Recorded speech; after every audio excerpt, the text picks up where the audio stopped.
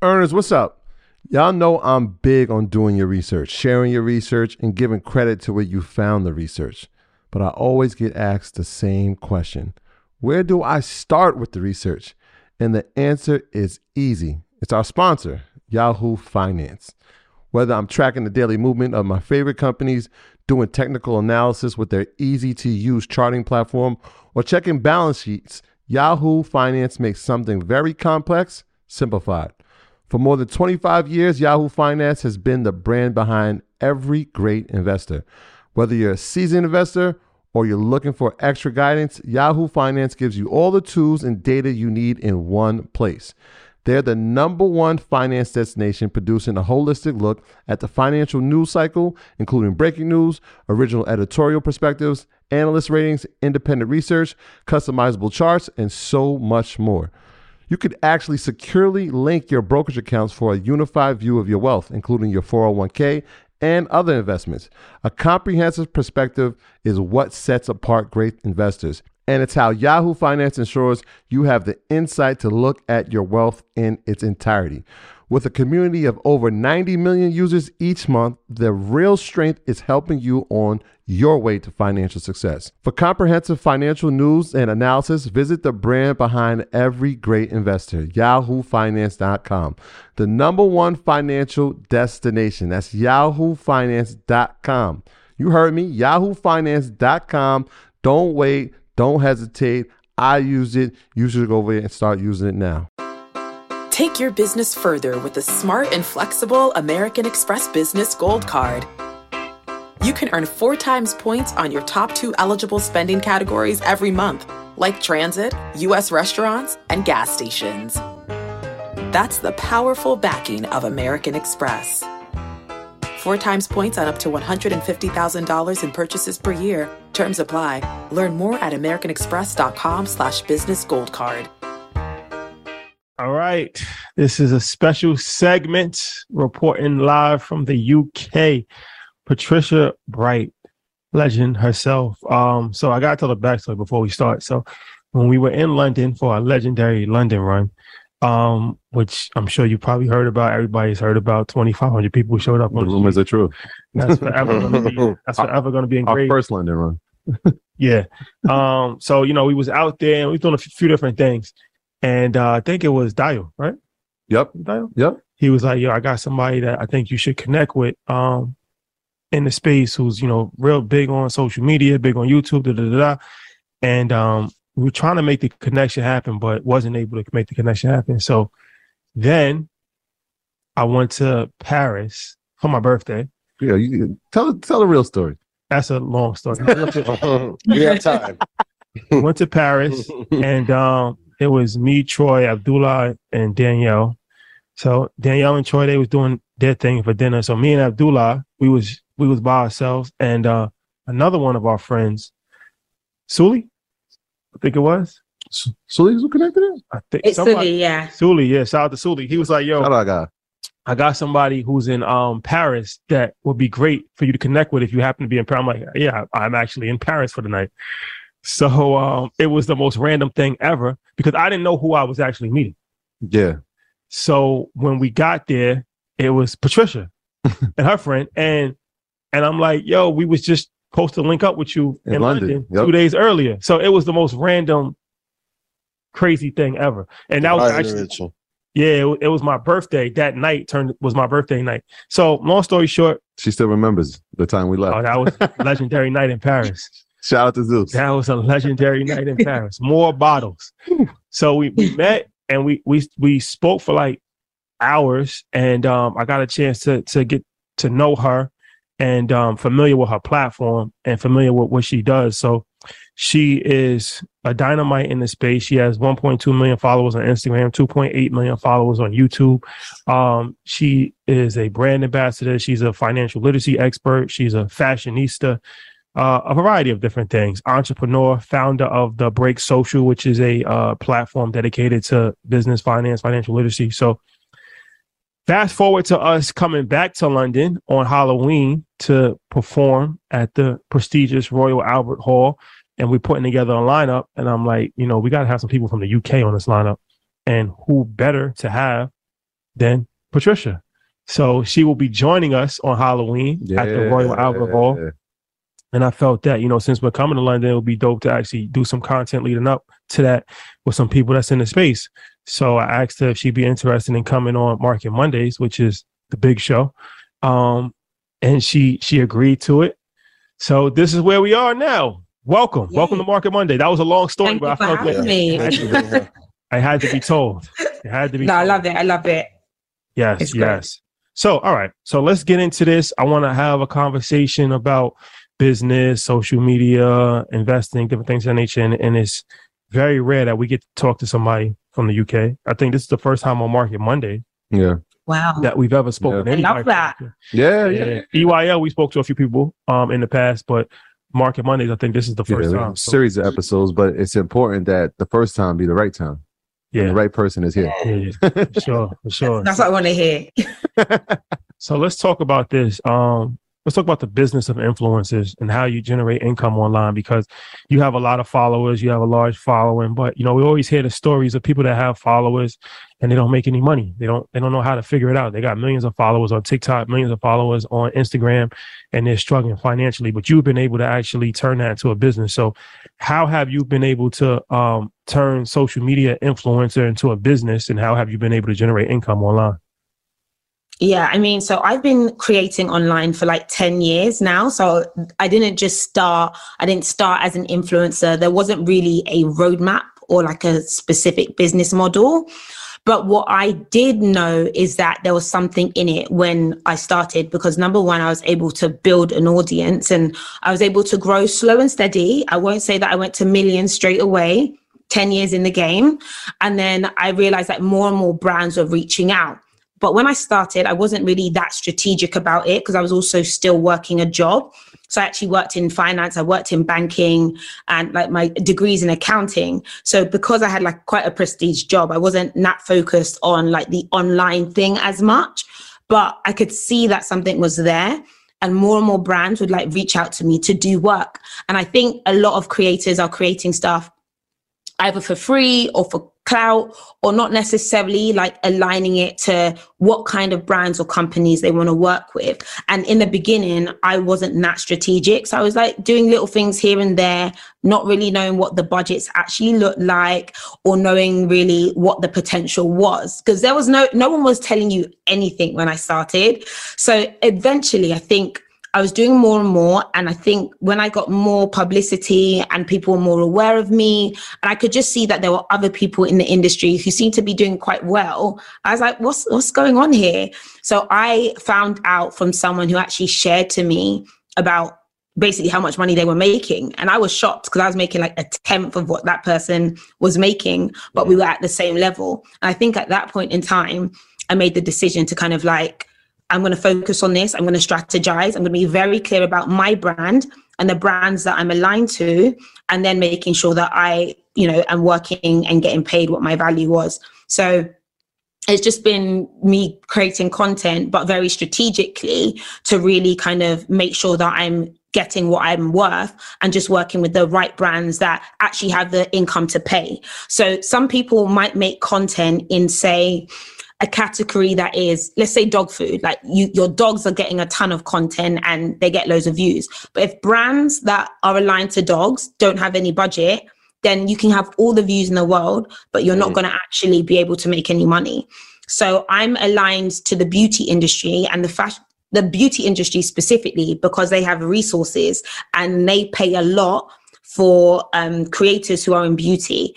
Fashion does not pay as much. So I balance the amount of fashion content I make. Again, I'm also in the finance industry because it's something I'm really interested in. I love, and I have an accounting degree and worked in finance for 7 years. So then now brands love someone like me who's able to talk on these subject matters with conviction and knowledge. And so then I'm also able to monetize with those brands who also have big budgets as well. So that's a little bit about how I've kind of worked through this to make money. That's a lot of games. So in that strategizing, how did you come up with the actual brands that you were going to target to say, all right, these are the ones that have the budget, I'm aligning with them? Like, was there a database or was like some type of search that you did to find them? Or you was like, I'm just going to trial and error this thing? Listen, there's no benchmark. I didn't know what an agency was, an advertising agency. I didn't know the difference between a PR agency. I didn't know who was big, who was not big. So again, it's this game of trial and error. And also it's about knowing the names as well. So now if, say, a company like Hill and Knowlton come over, I know that they manage P&G Brands. P&G Brands are a $1 billion company. So I know they're the ones I'm going to talk to. If it's some small agency with some random person and some new brand that doesn't have any budget, I won't necessarily talk to them as much, depending on what the product is. But it's taken me a while to just understand like who's a mover and shaker in the industry, in the marketing agencies, to really get those connections. But also, I've made assumptions that somebody or an email wasn't that important at one point in time, and actually securing massive deals because I had no idea who that person was, and they were actually someone very valuable. So it's still important to kind of be open to everyone. So if you had to start over, let's say in 2023, you had no followers, and I'm not wishing that. So we're going to pray to God, you only 10x from here. But if you had to start over in 2023 and had to grow your following back to the millions, what are like the 4 or 5 steps you would take to get there in this new digital environment? So I would focus on a target group that I want to like talk to. Am I talking to young mums? Am I talking to older mums? Am I talking to Black women? Am I talking to, men who are really into boxing or boxing shoes? So I would really niche down like the category of people that I'm wanting to talk to, and I'd make them my go-to group. And then I would think about how to make content that's super entertaining by bringing stuff that is current. I can't even give an explanation of how I would do it, but like if something was happening now, so something viral happening or something's happening in the news, I would like make sure I make content around that, but align it to my group as well. So these young mums are interested in what's happening with the government, not that they are, but how does that relate to them? So I would kind of mesh my niche with what's trending as well. And I was saying this earlier, for me, I think the game really is about volume. So literally being present on every single platform all the time. Like there's no time to breathe. Like, if you want to start from zero, there's no time to breathe for 2 years straight. Like, don't do anything else but make content. What you said is actually, that's what we did as far as the whole original mission statement for Earn Your Leisure was to blend pop culture with business. So we take a traditional subject matter like business, but then we still do, but especially back then we were using the most trending, popular things in our culture. So we would talk about like, even before Earn Your Leisure, like breaking down 50 Cent's vitamin water deal, like breaking it down and making it, talking about Beyonce, like, when she talked about like, pay me in equity and stuff like that. So like we would take like different stuff, George Foreman's grill, the deal structure with that. So things that were popular and people were already familiar with in pop culture, but then shifting it and drilling it down to our niche, which was, business and dissecting the deal. So that's something that we actually has done and we still do to this day, even with Mondays. Like even every Monday there's some new pop culture topic that happens. Like Kanye gonna pretty much do something every single week. He's Elon. Elon and Kanye. Elon and Kanye, they're gonna do something every single week. So that's a very valuable gem that you just provided. Let me ask you this. They call it audience hacking as well. So it's like specifically hacking into the audience of people looking for, say, the Beyonce content, and then they find you. Interesting. That's a way. Especially on YouTube. Because like if you put it in a title, search engines or hashtags on Instagram, when people are searching something, like right now, people searching Kanye West, White Lives Matter. That's trending. It's a trending topic, right? So it's like, all right, if you find a way to kind of flip that, and let's say that we did some content around that, but it's based around the business of Fashion Week and how he actually disrupted the whole fashion industry by doing that, and how much money he made and how much money other shows lost. But the general arcing is the White Lives Matter, but we're not spending too much time on that. But it's not like it's not like complete clickbait, because it is about that. but it's about something else. So that's definitely a valuable strategy for anybody that's creating content, for sure. Let me ask you this. You said something that was interesting. You said that the beauty brands, they pay a lot more than fashion brands. So you focus more your energy on that. So what are some of the best practices with working with brands? Like you said before, when you first started, you didn't know. So what do you know now that you didn't know? Like, what do you ask for? Do you ask for the budget? Do you ask, what are my requirements? Do you ask, okay, I'm going to do a social media post and I'm going to do one post on my IG story? Like, what are some things that now you're seasoned that you know how to talk to corporate brands and kind of know what to expect going into it? Yeah, I mean, okay, so stage one is attracting them. So how do you make yourself appealing to the brand? So there's an element of using their product, talking about their product, having really high visuals or really high engagement already. That way they're going to find what you do, and you may even tag them in your content before they ever reach out to you to do content. So number one, you've attracted them. They now would email you. In the first instance, there's often a case of, would love to send you product, would love to meet up for coffee. A lot of them want to meet up in person just to get an idea of who you are. So I think that's still a very important thing to do. And the next phase is either working directly with them yourself or working through management. People do have their own, thoughts around that. But for me, I'm at the place where I still work with brands very directly. And usually they will give me a brief. I wouldn't do anything without a brief, because I want to know, what do you want? Do you want engagement? Do you want sales? Do you want awareness? Give me an idea of what you want and what's the product. And then off the back of that, we will then negotiate. But usually they will have what they want. They'll say, we want 1 stories, two TikToks, or 1 YouTube video, and here's our budget. So I can either agree to the budget, like the budget, or I can say, guys, this is actually my rate card. Can you meet up with my rate card? And then we will kind of, negotiate and work out what I can do with the deliverables. And I have to think about how much time I'm going to invest into the work, as well as the value of my audience as well. So you said something about putting content out all the time for 2 years. We can't blink. So I wanted to talk about the multi-platform strategy, right? Because obviously you have 1.2 million Instagram followers, 2.8 million YouTubers. So is the content being specifically made for each platform, or is it just like, all right, I made the content for YouTube, I made this content for Instagram, maybe I made this content for TikTok? And if that is the strategy, which is the best platform that we should be living on?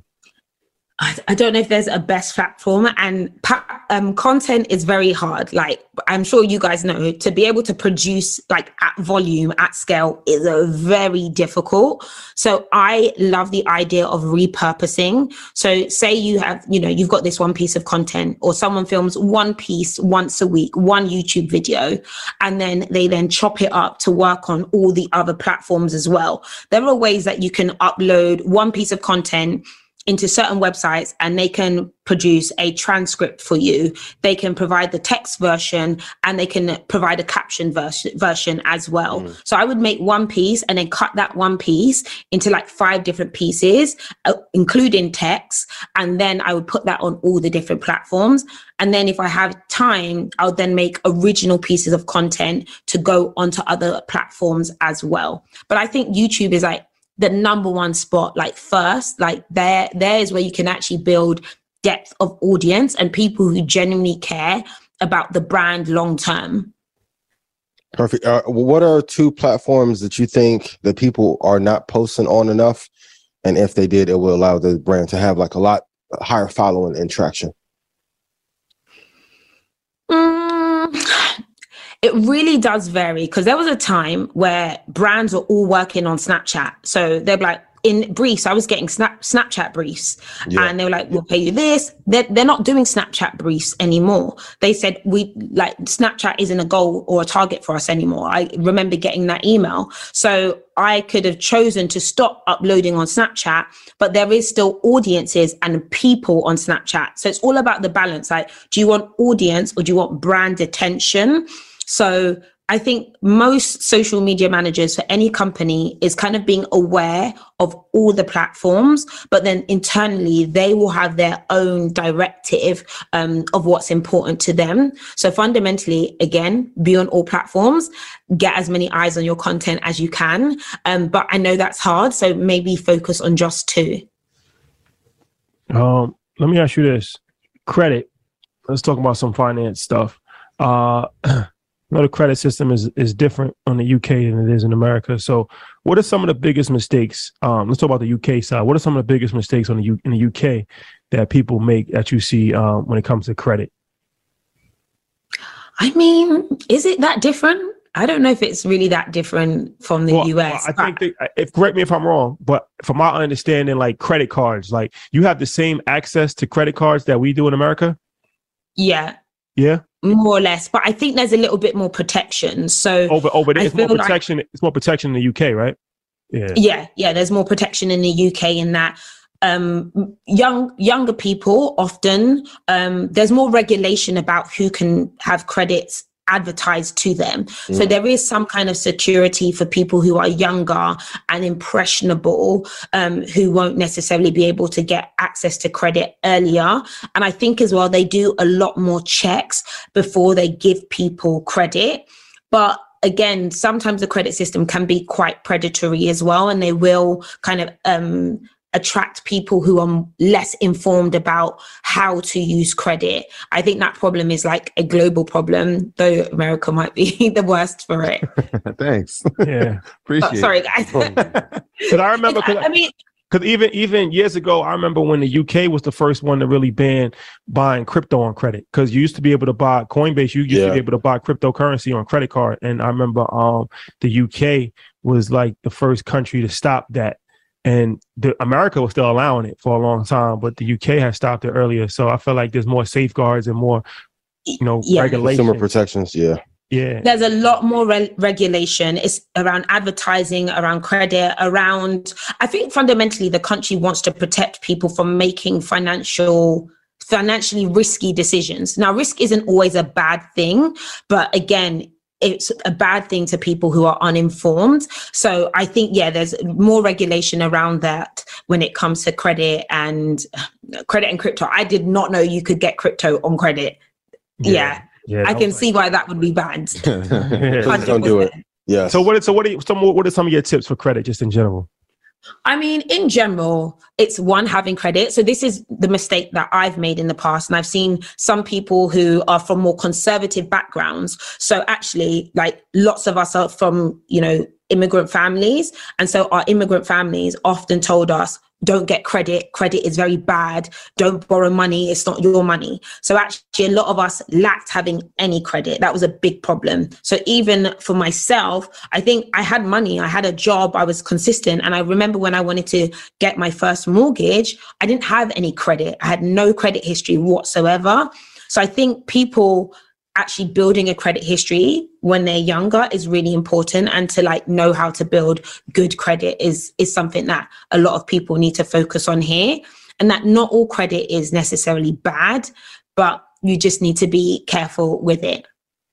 Yeah, so obviously you've built a following, you were able to monetize and align with brands, but one of the things you said in our conversation is that you were able to save. And so I wonder where that financial discipline came from. What are some of the strategies that you use to save and budget? Because a lot of people want to invest, but they don't have the money to do it, right? And sometimes you have to figure out, what am I going to do with my money? Am I going to save? Am I going to invest? Am I going to spend it? And so how did you come up with your strategy? What was my strategy? I mean, I've been very broke. I know what it is to not have a lot. So I think I'm naturally an extremely cautious person. And just because the money is rolling in now, you just never know what could happen next, which is a mindset I also still try to fight against. But I also think that's a good thing. I'm glad that I had that level of, let me be careful with my money. And I also had some tax issues as well, when I first started my career and ended up owing the government money. And I remember realizing that I didn't have enough savings to pay the government this tax this tax thing that I had to pay them. And so after that, I was always like, I'm always going to make sure I have money aside to pay anything that comes up. So I think I was just raised to kind of save. I've struggled enough to know that you need to have some protection. And then stuff happened that made me learn I need to have money on the side. Yeah. Yeah, have that nest egg. How much of your gross revenue or gross income are you putting aside? Because I think entrepreneurs need to hear that part. And also, can you tell us about how you are actively like living below your means and why that's important to you? I mean, it's all relative. I think I put most of my money aside. Like, I don't really spend that much money. I think that, right, I use my corporation to spend, right? So everything is a business expense besides my home and my mortgage and my kids' schooling. So I try and align all of my spending to only things that my business needs, and like just some personal fun things here and there, but it's really not a huge ratio based on how much I earn, because my main desire for most of my income is basically to invest it. Like, I just want to keep buying houses. So that's the thing that I enjoy. And I bought bags. I bought premium bags in the past, you know, Hermes and all that jazz. And I'm like, this is fun, but I'd rather have like something that's got bricks and mortars. Like, yeah. Life is good when you can say Hermes and jazz. Like, yeah. He's appreciating that. Yeah, I mean, I've got all of that. I've had the vibes. Like, I don't know. I think you get to a place where you're like, this is great. This is cute, but it's like still stuff. Like, it's still material stuff. So for me, like, it doesn't entice me as much as seeing other things grow. But I think that's just where my head is at. But again, I've always loved, it's always important to like enjoy yourself, buy certain things that give you, that feeling. But for me personally, it's not a prioritization, because there's still things and goals that I have that I want to do. So let's talk about the real estate. I know you just bought a property on auction. Can you talk about that process and like kind of like walk us through it for anybody in the UK that might be interested in kind of, taking that route? Yeah, so auctions are like fabulous. I love a good auction. I bought a house previously on auction, and that has really gone up probably double in value. And then the process is fundamentally going on to Rightmove, which is similar to, you guys have Zillow, same thing. And you will see that auction houses are on site, but you can't really search specifically auction houses. But what I found is that most agents have kind of an auction arm. So once you like quite start to learn who these different auctioneers are, you'll know that one day a month they have an auction, and they put their lots up probably a week to 2 weeks before that lot's going to happen. So you can actually sign up to all of the different auction websites, look at all of the different lots, and then look at what homes you may want to be able to buy. The one thing I've noticed is that their list prices are very fake. So they might list the house for £100,000. Like, you're like, what? You can buy a 2-bedroom house for £100,000? That house is going to go for $250 minimum. So I think that people should just be aware that the bargains that they think they're going to get at auction aren't necessarily always a bargain. So again, doing the maths and the calculations beforehand is very important. Yeah, when you said about every time you get cash, you're looking to buy new real estate, I wonder, what type of homes are you looking for? Is it like a single family lot, or is it 2-family? Like, what is your method when you're trying to find a new home? So I look at my existing portfolio and I think about what I do have and what I don't have. So I have a 4-bedroom family house already in one specific part of London, right? So I don't want another house next door that's exactly the same, because actually it's too similar. Like, it's the same thing. So then I'll buy another 2-bedroom house, which maybe is better for students, that is near a university location. Or I might purchase a home that's more premium in the city that I want to target city workers in. Or I want to buy somewhere that's more lower income, so I can provide more affordable housing for maybe people who are on government housing. So in my portfolio, I have a mixture of like different homes that provide different values in different locations as well. That's fascinating. Earlier when you were talking about the advertising agency side, are you actively reaching out to the ad agencies to try and get the deals done, or are you just researching them to understand like the supply chain and how the money is being dispersed to influencers? I'll be really honest with you. Personally, I have not had to reach out for any work that I've ever done. So I am very lucky that, I've been very lucky that like everything I have is inbound requests. I haven't had the capacity to go out and necessarily pitch myself. But I think what's been valuable is that I've had a lot of PR. So in terms of, and not paid for PR, my PR has been all organic in that the features I've had are because people have seen my work and my work has spoken for like my value. However, I think that pitching is a really important thing to do if someone is really like, you know, they're new and nobody knows who they are. I think going out there, introducing yourself, letting people know what you can do is a super important thing to do. There are some websites that allow you to find certain people's contacts in the PR industry. I cannot for the life of me remember what that is. But again, people can look for some of these places to find email addresses for PR. And LinkedIn's a great place as well. LinkedIn, very important platform. So where's your family from originally? Is it Nigeria? Nigeria, yeah. Okay. So the UK is interesting. If I could just talk about the dynamics of that for a little bit with you. So in America, I think Black people make up like 16% of the population. But in the UK, it's like 2% of the population. But another 2%.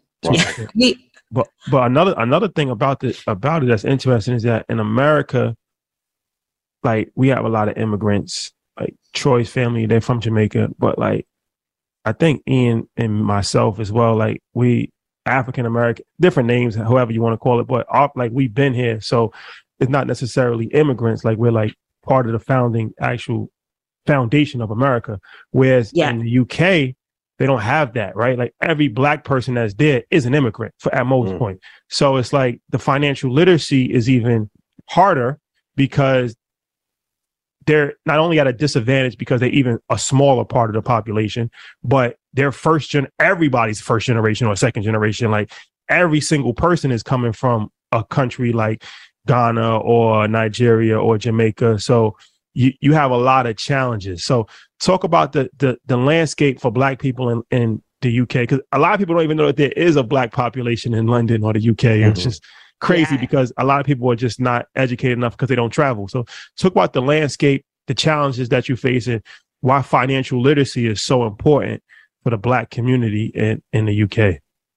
Yeah, this is a really big thing in that, yes, we are a very small population, and immigrants who come over are usually like the parents are cleaners, the parents are low income jobs, the majority of them. So some of them come over as students and maybe they're super educated back home, but they come here and they can literally only be a security guard. Not that there's anything wrong with that, but they don't necessarily have those jobs in really high positions. So I think the key thing I've noticed with all the Africans that have come over that I know personally, first generation, the thing that their parents pressurize them on is education. Go to school, read your books. And that's the only way to kind of get out of the concept of poverty. So the pressure is very much on the younger generation, or, you know, my generation, to be successful, because the parents are relying on the children to kind of do that. However, the parents have no assets, they own no homes, they own no land, and they don't always understand the system. So that's one of the biggest challenges is if you know how to operate in the system, you can do well. You know how to get a mortgage, you know, you have a connect here, you have a connect there, someone sorts you out and gets your kids a job, which is what happens with the English people who are from here all the time, but immigrants are literally starting from zero. But in a good way, I think it means that when we are successful, we're extremely successful, and we've just had to force that literacy and force that understanding and focus on our education to really be successful. But it isn't easy. I'm not going to lie, it isn't easy for the immigrants here. And for the second generation, so people whose parents were born here, you also usually notice things being a little bit better for them. So again, I'm thinking third and fourth generations here are going to be in a lot better situations, I would hope. Yeah, shout out to Brixton. Shout out to all my Jamaicans out there. they're out here. Yeah, so we ran into each other in LA, and it was like randomly. We're in the elevator. I'm like, wait, what are you doing here? And you're like, I just came from Fiji, and so it got me to wonder. I'm like, can live you a life? Yeah, I mean, live a life. Fiji, right? Hermes, property. I'm like, oh, you just traveled so much. Yeah. This is just a stopover. So on my way back to London. But I was wondering, like, because a lot of people don't understand even that type of connection with brands. Is like, oh, wait, you can actually use your following to actually benefit you for traveling. And so, can you talk about that and how that can help you in your journeys? Yeah, I mean, so there's different ways it works. So number one, I've worked with tourism boards. So there are countries that want people to come and visit the country. So they'll pay you to come out there and take content of the country. So I recently went to Abu Dhabi. I've worked with, some Caribbean islands. I've worked with even Switzerland, and we've gone out there. So they literally want the world to know about their country as a place to come to, which is what used to happen to Dubai a lot. Dubai used to pay a lot of people to come to Dubai. I was paid grand to come, a lot to come to, not by any man or anything like that. No, the tourism board itself of the country was like, please come and experience Dubai because we want the world to know. And now the majority of the income from Dubai actually comes from tourism and obviously, oil and all that jazz. And then there's the other side of brands often want to create experiences around their products or their launches. So say, for instance, I went to Fiji. That was a brand who had something in association with World Ocean Day, and some of their ingredients come from Fiji. So they say, everyone, let's go to Fiji and have an immersive session about the product. So usually they often bring people who are fans of the brand, fans of the product, or at least going to inform people about the product. So I'm kind of there like a journalist. And also journalists for many years have been living the good life. Like journalists from traditional media, they've been doing this. They stayed at the finest hotels. They've traveled the world on the dime of other companies. But now actually online creators are the new journalists because we are fundamentally bring the message of the brand and the product out to our communities. So that's how I travel the world. Yeah. You become a virtual postcard, right? Because it's like, rather than getting a brochure for a country, you can go social media and see 10,000 pictures of the same place, and now it becomes super attractive. So great strategy. Exactly. Yeah. I know you haven't had to reach out for it, but for a person who wants to have brands pay for their travel and to visit, what are the best practices to be able to reach out and begin to have those deals come in for them? So I think number one is to kind of find out who the travel, say for travel specifically, you'd want to reach out to travel PR agencies. So there's agencies that are focused on tech or travel or beauty or fashion. So finding out who those travel PR agencies are, meeting up, connecting with them, doing a media pack, showing what you've done in the past and showing what you could create for a brand, and then having them keep you in mind is super important. You can also reach out to hotels as well. So a lot of hotels actually are building, say Four Seasons may build a new hotel in the Seychelles that people aren't aware of. So if you were to find out about the news about that, you could reach out to the Four Seasons, say, I'd love to do some publicity for you guys. Here's what I can create. Obviously, you'd email their marketing or their PR team, show them what you can do, and they may host you for 4 nights to kind of create content for them and market to the brand. And actually, a lot of these companies, they already spend money on like a photographer and a marketing team. They may have budget that they've put, 20 grand aside to do that. But actually, you're like, no, I'll do it for you, but just let me enjoy the experience. They probably won't have a problem with that. Yeah, when I went to SLS Bahamas, I feel like everyone that stayed there was like taking content. I'm like, what is going on? They're like, oh, you paid to be here? I felt like the only idiot. I'm like, tell me who that does happen. I'm not going to lie. I'm like, my God. Yeah. So Yeah. I try not to tell everyone when I'm at the hotel. I don't tell them I'm there for free because no, not everyone wants to know that. Yeah, and it's one of these things. Going back to the tourism thing, and that's interesting that you said it about Dubai, because I actually pitched this to a few African countries. I won't say the names of the countries, but they didn't get it. And I'm like, my thing is like, you should pay for Earn Your Leisure, Market Monday. You should pay for us to come to your country because it's good PR. It's tourism. And we do that anyway. Like when we go to Nigeria, we went to Nigeria, we went to Egypt, we're going to put content up anyway because we're there. So now it's appealing and it gives people a whole different view of the country and it makes people want to go. That's why Dubai became so popular, because everybody was posting pictures. The one country that does understand that that's getting it is Ghana. Yeah. And that's why you see Ghana's economy thriving the way it is because, you know, they've targeted specifically Black Americans. So it's become a travel destination for Black Americans. They did the Year of the Return. They're doing all of that. And it's a strategic PR targeting campaign for tourism, Black tourism specifically. And it makes sense.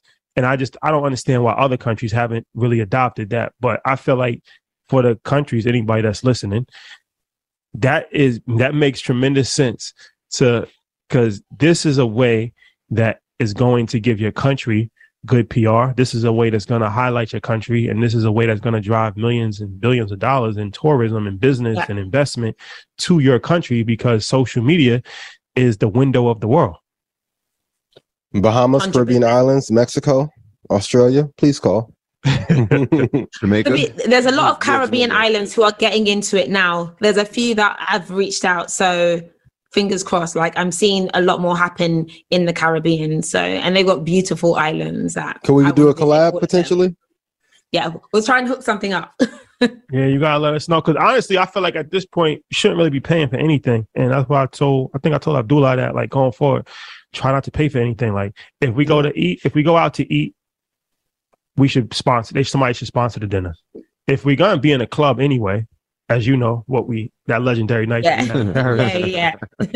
You might as well just put us on a flyer, and we'll just promote the party, and pack it out. Exactly. We're gonna pack it out. We got a good time. It's a balance, though. It's a balance, because once everything's free, like, it loses the pizzazz. Because I go on trips that nobody knows about, and I pay for entirely, because the pressure of always creating on the trip is also long. Like, I actually want to enjoy myself, and I don't want to always be on. So it's always about, like, I go for those trips that I see them as, this is a work trip.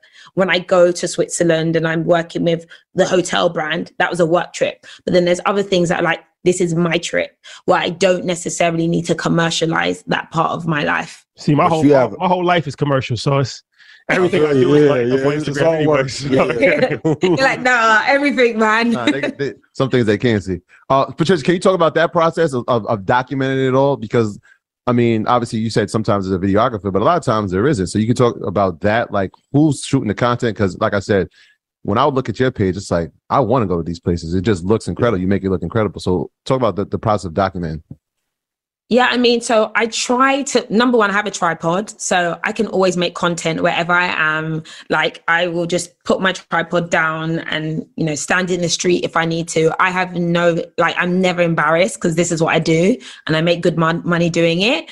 And then I'll have either a photographer with me or my assistant with me who is able to capture content on the phone all the time. And yes, I've got professional cameras. I've got the 5D. I've got the $1,000 lenses. I've got all of that. But often I don't need to use that as much, because actually people don't necessarily connect with it in the same way.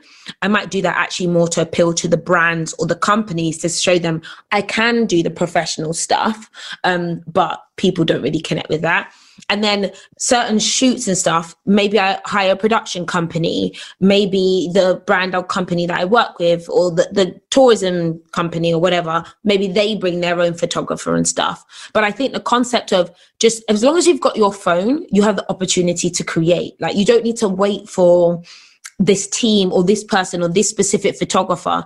Like, not really. I just can create with my phone with me anytime. Yeah, I hope everybody out there just heard that. Like, that's a valuable lesson.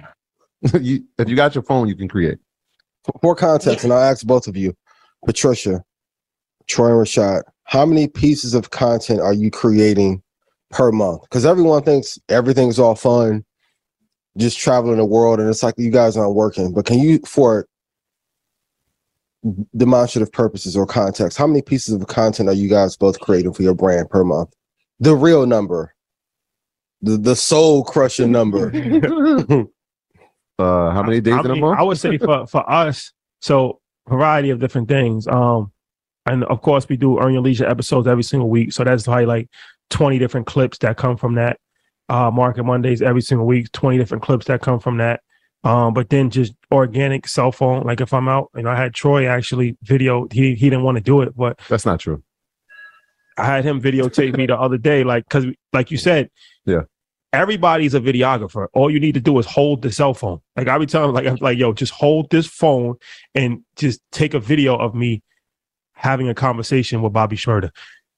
Yep. 200,000 views. Yeah. That's all it takes. It's not complicated. We don't have to complicate this. So they do that almost all the time. Everywhere that we go, take pictures, stuff for story. So I would say probably upwards of 200-300. Yeah, a couple hundred, probably a couple hundred. But definitely, there's also a valuable lesson in that too. And that he left out the part that I have a back issue. That's why I couldn't get out the car. But like most times, most people are like, yo, too prideful to take that. Mike, right? clip like, that face up. Yeah, that's a fact. So like, there's no pride in me saying like, yo, let me take this video for you, because I already know if he sees a vision, let me record it, right? Because I know that it's going to benefit the brand. It's not like, yo, I'm too good for that. Like, yo, bro, why do I got to take your video? It's like, nah, I know like that's what he loves to do. Like if he can't record it himself, let me be here. I'm here. What else am I going to be doing? Like I'm going to watch him record it. So like helping add value in any way possible and putting like pride to the side. Like, all right, this is going to be something that's going to be potentially viral, or it's going to help build his brand. So like a lot of times, like even some pictures, like I'll take, it's not like, yo, give me photo credit. I'm like, nah,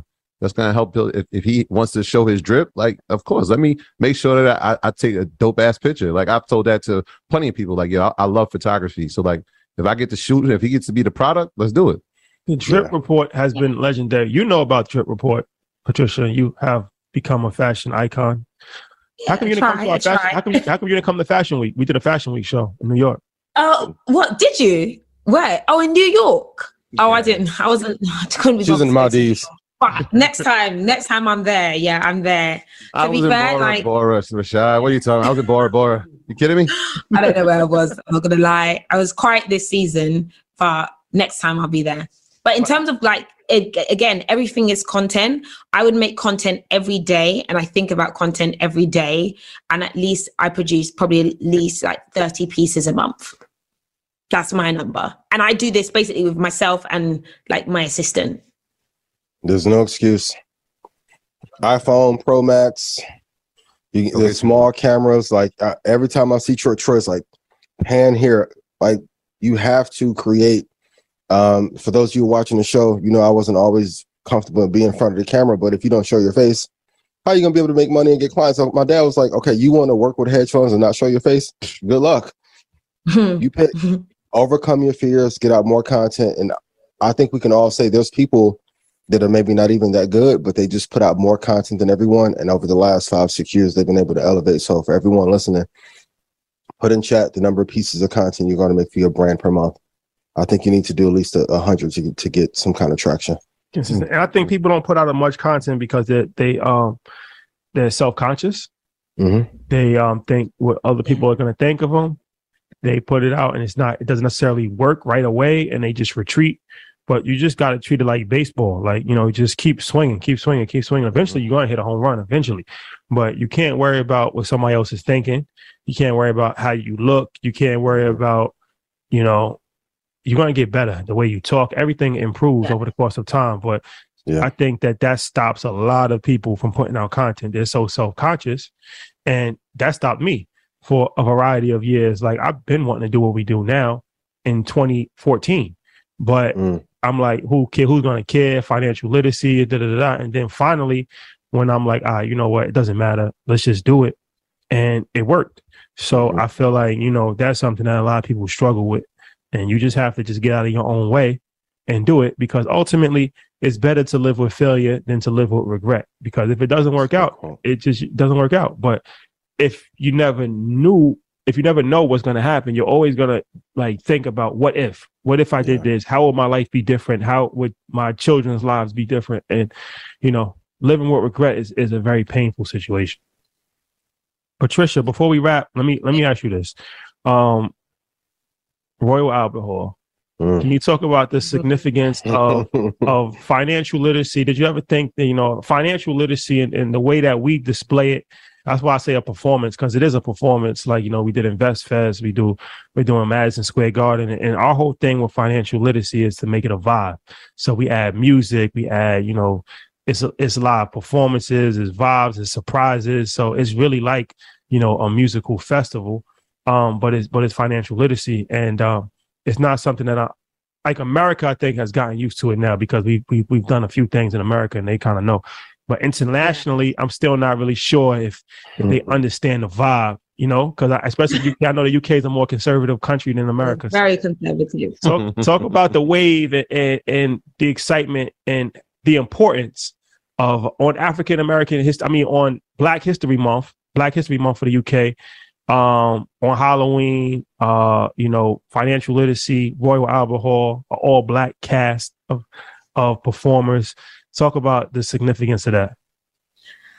Well, firstly, the fact that you lot have the Royal Albert Hall, right, is like, it's actually mind blowing. Like the Queen goes there, Adele's been there. Like that is like probably the most premium venue in the UK. So when you said that to me, I was like, Royal Albert Hall. Like I was so shocked because literally the Royal, as in I think it's the Royals own this or something. I don't know, but like it's a big thing. So the fact that you're able to kind of create that momentum is really powerful.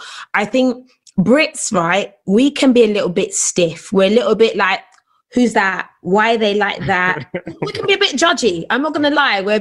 There's a pride, and maybe it's that African pride coming in as well. So we can, you know, can have a certain stiffness about us. But I think that people, one, they want this information. They need this information. And I think they would be so excited to take it from you guys who are actually making a move in the US, bringing that energy over, which is going to have a lot of flair, I assume. It's going to be, a lot's going to be going on. And they're going to be a bit stush. You know, do you know what it is to be stush? No, tell me. In the beginning, right? They're going to have but they're taking it in. And I think that them seeing these examples is going to be super powerful, where people can learn more about how to get together to like bring the community together to make money and to build that literacy and build things together, which I'll be honest, in the Black community in the UK is not something we do as much. Like we don't really create these Black things together. Everyone is usually working in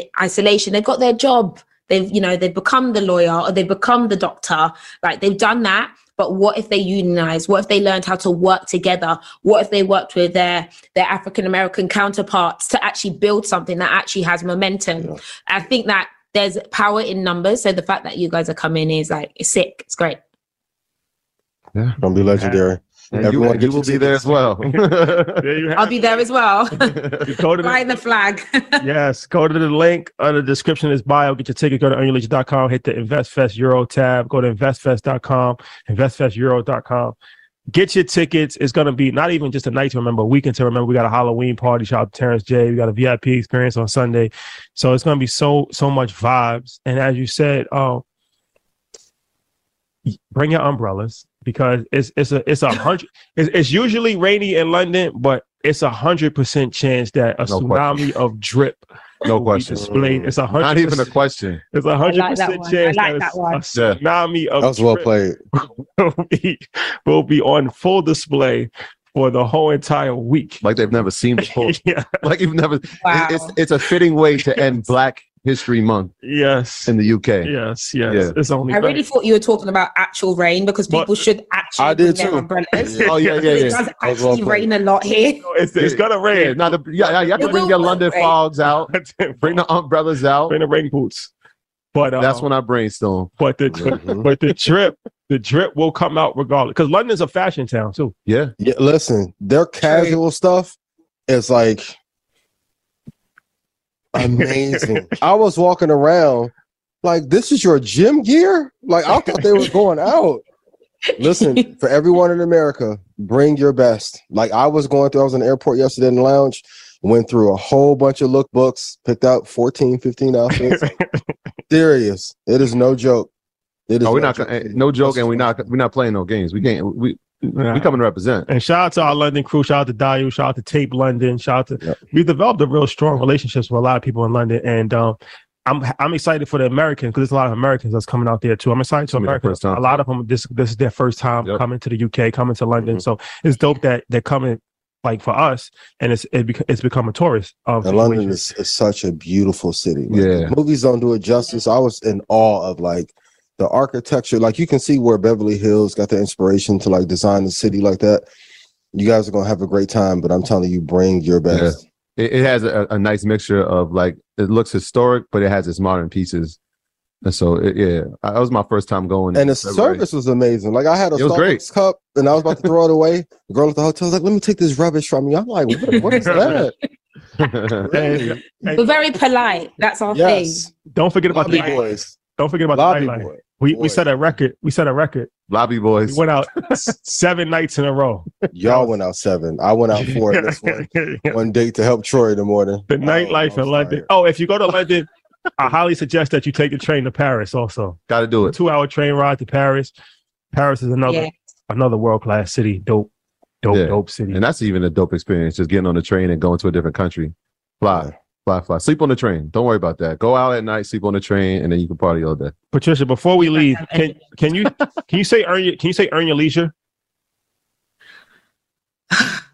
Earn your leisure is what I would say. Yeah. That's gonna be like the Maybach music drop. Like, I love British accent. I love the British accents are amazing. Earn your leisure. And now. Yeah, there you have it. And now. I can say leisure, but leisure just doesn't feel like how it should be said. Well, we speak broken English in America because with the whole history of America being it's actually a British colony originally. But I learned a few different things, like even in Canada, where they speak what they call the Queen's English. So they say we say but like we'll say, I'm trying to think of a word. Produce, they say a produce. Like everything. Oh yeah. Like that's like produce instead of like produce. Like, you know what I'm saying? Like, so everything that they say is like a little tweak on it. So leisure instead of leisure. But we take the easy way in America. Because a lot of stuff that we say doesn't really make any sense phonetically. Absolutely. There's a bunch of words like that. Yeah. But that's the American way. Shout out to all the earners. Yes. Shout out to Scarlett too. Shout out to Scarlett, our UK earner. Yes. Shout out to Scarlett. She's been helping out. So once again, Patricia, thank you. Appreciate you. No worries. Shout out to everybody in the UK. Get your tickets. Invest Fest London coming Halloween weekend. I'm excited. A weekend to remember for sure. And we will tap in. Save a little more this month. Chime checking accounts have features like fee-free overdraft up to $200 with SpotMe and no monthly fees. Open your account in minutes at chime.com/goals24. Banking services and debit card provided by the Bancorp Bank N.A. or Stride Bank N.A. members FDIC. SpotMe eligibility requirements and overdraft limits apply. Save big money when you start your next project today at Menards. Convert your current recessed lighting with energy-saving LED downlights from Fight Electric. They're bright and install easily in just minutes. They also go from regular lighting to nightlight mode with just a simple flip of a switch. Save big on all Fight lighting products now at Menards. Shop our lighting options today in-store and on Menards.com. Save big.